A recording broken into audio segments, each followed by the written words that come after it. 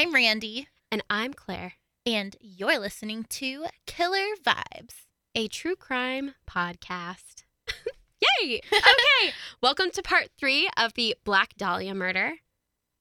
It's going to be awesome. We're going to keep talking about it. You looked at me like I was supposed to say something. I know, I was like, I'm did sorry. I forget something? Like, are you going to say, I don't know, do you need did we plan something? Anyway, okay, so this is unscripted, kind of. Okay, so we talked a little bit about journalistic ethics, which comes into play in this case. And one of a really terrible part about some of the journalists involved in this is that one of the reporters even tracked down Elizabeth's mother, Phoebe. Oh, God, this is bad. Yeah. I was like, what are you going to say? And then I remembered. He lied to her and said that her daughter had won a beauty contest and they needed to know information about her life in order to get a full scope of who she was. And Phoebe told them everything, which is pretty terrible. This reporter was from the Herald Express. Not a big fan of the Herald Express. So they also connected this particular paper with a Dr. Paul DeRiver, who was the first person to call Elizabeth Short's killer a sadist. So he kind of like confirms our suspicion that he had a little bit of a sexual motivation in his killings. And I quote, "During the killing episode, he had an opportunity to pump up effect from 2 sources, from his own sense of power and in overcoming the resistance of another. He was the master and the victim was the slave," unquote. Which is basically just your normal average definition of a sadist. Yep. So there you go. I could have guessed that from the beginning, but apparently you got to have that professional in there. But the police discounted this statement due to the bad reputation that DeRivers had with the LAPD. So literally just because the Los Angeles Police Department didn't like this particular psychologist, they completely discounted his testimony. Why didn't they like him? I don't know. I think... Was it for a good reason? Like, did he do something? I don't know. I think I didn't hear much about DeRivers. I just knew that he was completely ignored by the police, despite the fact that he was an expert witness, or could have been an expert witness. Oh my God, you don't have to hit the microphone. I'm sorry. I know, I'm sorry. But yeah, I can only imagine that it was probably for some ridiculous reason. Either he didn't comply with the police or he wasn't able to be paid off by the police, because they paid off a lot of people during this time period. And, you know, you see a lot of crime happening. So it's just pretty bad. And, yeah, DeRiver ultimately ended up not becoming an expert witness, and his statements were completely discounted. So at this time, the newspapers had given Elizabeth the famous moniker, the Black Dahlia. So Dahlia because of the movie The Blue Dahlia, which had just come out recently, and Black because she was known to wear black clothes almost every day. The press ate this up, and soon every newspaper was calling the case the Black Dahlia murder. But, like, also everyone claims to have made up the moniker. No, it's ridiculous. I'm not sure who made up the moniker necessarily, but, I mean, I think the Herald Express was the first newspaper to print the title Black Dahlia. You can correct me on that. I'm pretty sure that was the earliest. Knows. Yeah. No one knows, because there's like 10 people who say they did it. So many people who said they, like a whole bunch of them. And so you can't correct her because she's not wrong. The earliest newspaper that I looked at with the title Black Dahlia on the front of it was printed by the Herald Express. So I'm just going to say that the person, whoever that person is, who invented it, was a reporter from the Herald Express. Maybe. I don't know. So on January 23rd, 1947, the Examiner, which is the other newspaper I mentioned, located in the same building. Sorry, I totally just burst into the microphone. Did y'all hear that? Did you hear that? Sorry, I've been drinking a lot of coffee and like haven't eaten a lot of food. So it all sort of bubbled up. It was just funny because you like moved on. Well, you know. I heard it though. Yeah, it's a cute one. It was little. Thank you. I'm cute in every way. You are. Everything I do, even when I talk about murder and when I burp. Okay, so they received a phone call from the person claiming to be the Black Dahlia murderer, which similar to the Zodiac calling the police right after he kills someone. Love it. This is the Zodiac speaking. Oh, God, he's so creepy. Anyway, the person on the other line said that they would be sending in Elizabeth's personal effects in the mail to the Examiner. The reason for this, he said, was because he was not happy with the way the newspapers were handling the case, and he wanted to clear some things up. which I was, okay. You don't run the show here, bud. Yeah, like, get lost. But also give us the evidence, But yeah, please. please. Send in her stuff. I mean, if you don't mind. Yeah, like, if It's on the way to work. Yeah, right? Drop Just it off drop at it the off post for us. office. Thank you. So the package showed up the following day with a brief note, which was made out of magazine clippings. And it's one of the first, like, you know, the iconic serial killer letters. Like My Favorite Murders logo. Yes. Yeah. Black Dahlia. That's where it started. So it was one of 13 confirmed Black Dahlia killer letters that sort of like showed up during the early stages of the investigation. The first one said, "Here," with an exclamation point. Again, all cut out of magazines. Here, and obviously whatever that title was had an exclamation point at the end, are the Dahlia's belongings.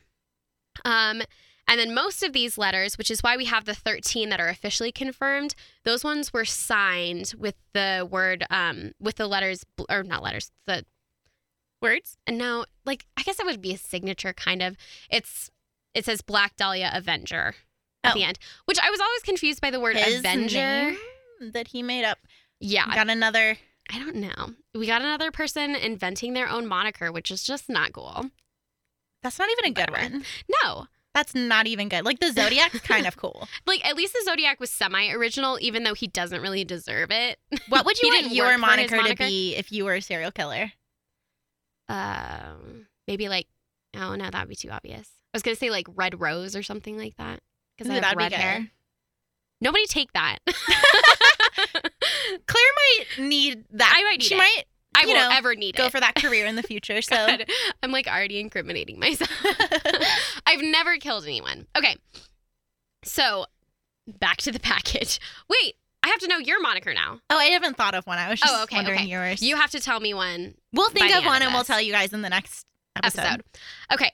So the package that they received included Elizabeth Short's birth certificate, some business cards, a few personal photographs, an address book with the name Mark Hansen written on the front of it. It was just his address book. It was with clearly, hearts. Maybe, probably like little Mr. like and Mrs. Mark Hansen. Yeah. Oh my God.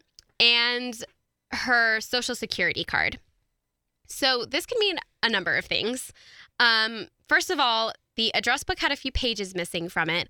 Although I'm not super impressed with the theory that the killer ripped them out because why? Elizabeth totally could have torn out pages of like, her why own would you do address that? book. And like sometimes people say that the killer tore them out because he knew her and he was tearing out all of the pages that connected him to Elizabeth. But at the same time, I don't know. I lose acquaintances all the time, and instead of tearing them out of my address book, I delete them in my phone. But yeah, you know, that could why have been carry a lot of the different extra things. pages around if you don't need them? Exactly. So, and she seems like a very dramatic woman. She was an actress, a model, so maybe she dramatically ripped out those pages when she, you know, an old boyfriend like ripped. Yeah, exactly. You. It's the 1940s version of unfriending someone, ripping them out of your address book. So a lot of people bring up that it was the killer who did it, and I'm like, prove it. Well, also, I mean, it's possibly not even the killer who has this information or has her things, because he could have left them at the crime scene and someone could have stole them before and not reported the murder. So it's like, we don't even know if this is him. Exactly. I mean, it probably is. It probably is, because there is an interesting fact. All of the evidence that was presented to the police had been doused in gasoline to erase any sort of fingerprint evidence. Well, yeah, wouldn't you want to do that if you like stole it, though, too? I don't know.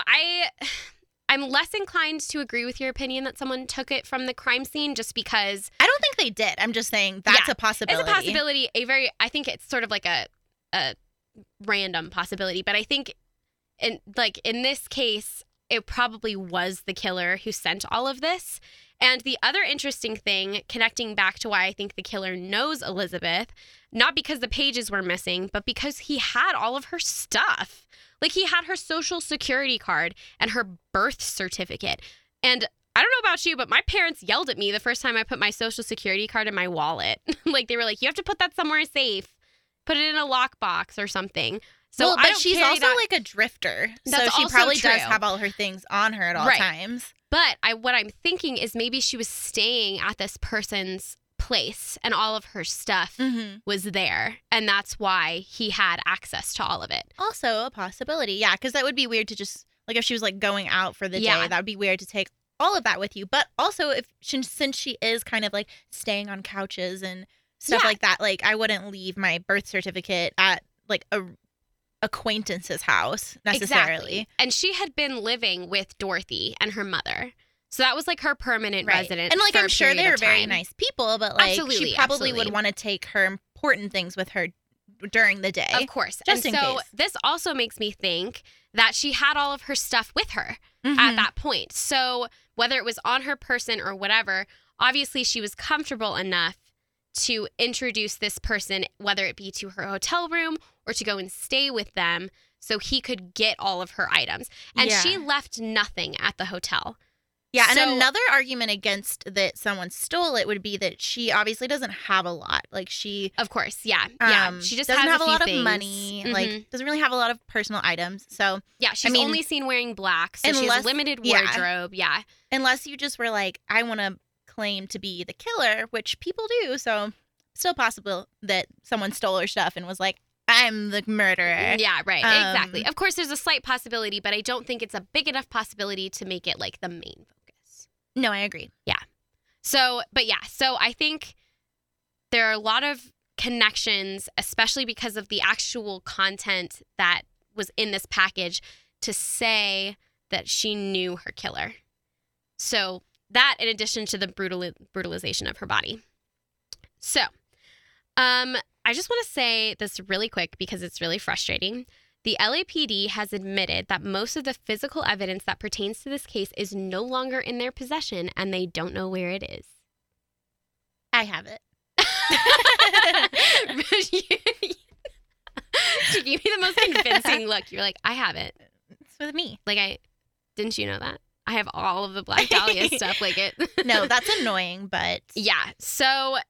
I mean, it was also in the 40s. So. Exactly. So I was going to say that, yeah, I give them a slight leeway to maybe have lost it because I'm sure they've moved offices. Yes. Or like, I don't know. I mean, how do you... That's a really big thing to lose, first of all. It is, but how do you like hold... I mean, I'm sure they have like so much evidence. Yeah. You know, they're the LAPD. Yeah. But I mean, it is weird that they lost this piece. Exactly. Like, I could see them losing a random cold case that no one really talks about, but it is weird. But like all kind of you'd think it'd be a priority. Exactly. And it's like it's all her stuff. It's just ridiculous. Someone did something dumb. Or they destroyed it because, and I'll get into that. And I will get into why they may have destroyed it. Okay. Because they destroyed some other evidence. Tell me now. We purposefully know that they destroyed evidence, some recordings. Like the actual physical recordings of one of the suspects. Was Nixon working for the LAPD? I know, those missing 11 minutes. Before he became a politician? Is it 11? How many minutes is it of the Watergate tapes that are missing? More than 11. Yeah, it's like 18 minutes. I really feel like the number 8 is in there. That's funny that you said that. It's like the 13? I think 8 is in there. Don't remember. I'll look it up later. Too many. This has nothing to do with what's happening right now. Nixon wasn't the president at this time. Anyway. No, but he would have been. He would have been working at the LAPD. I don't think he's from LA. I'm just kidding. When was Nixon president and where was he born? And did he work for the LAPD and destroy Black Dahlia evidence? It's a whole conspiracy, you guys. We've solved it. Nixon killed the Black Dahlia. You know, I never trusted that guy. I know. He seemed weird. Yeah, something was up. I know. That live interview, not good. Okay. So they have admitted that this evidence was destroyed. The recordings were destroyed. And I'll get into the recordings because they pertain to one of the suspects. But the actual physical recordings were destroyed. Luckily, we have their transcripts. But there are missing pieces. There are missing hours. I don't trust the transcript. Exactly. It's frustrating, isn't it? It's annoying.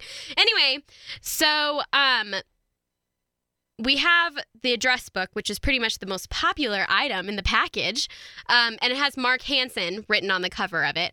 which I'm assuming he just gave her this because they were in a relationship, again, relationship in quotes. And she had lived at his house for a significant amount of time. And so I'm assuming that he gave her an address book that had his name on it. But he becomes a prime suspect at this point. He actually dies in the 1960s. So we know that he's a lot older because he dies of natural causes, just being an old guy. And so he kind of doesn't really go anywhere. He becomes a prime suspect for a very short amount of time. And I just wanted to mention Mark Hansen because his name shows up on the address book. Literally, that's it. And another interesting fact about some evidence in the case, the same day that the package arrives, Elizabeth Short's handbag and one of her shoes were found in a trash can not far from the vacant lot where the body was dumped. The items were actually identified by Red Manley, our creepy pickup guy.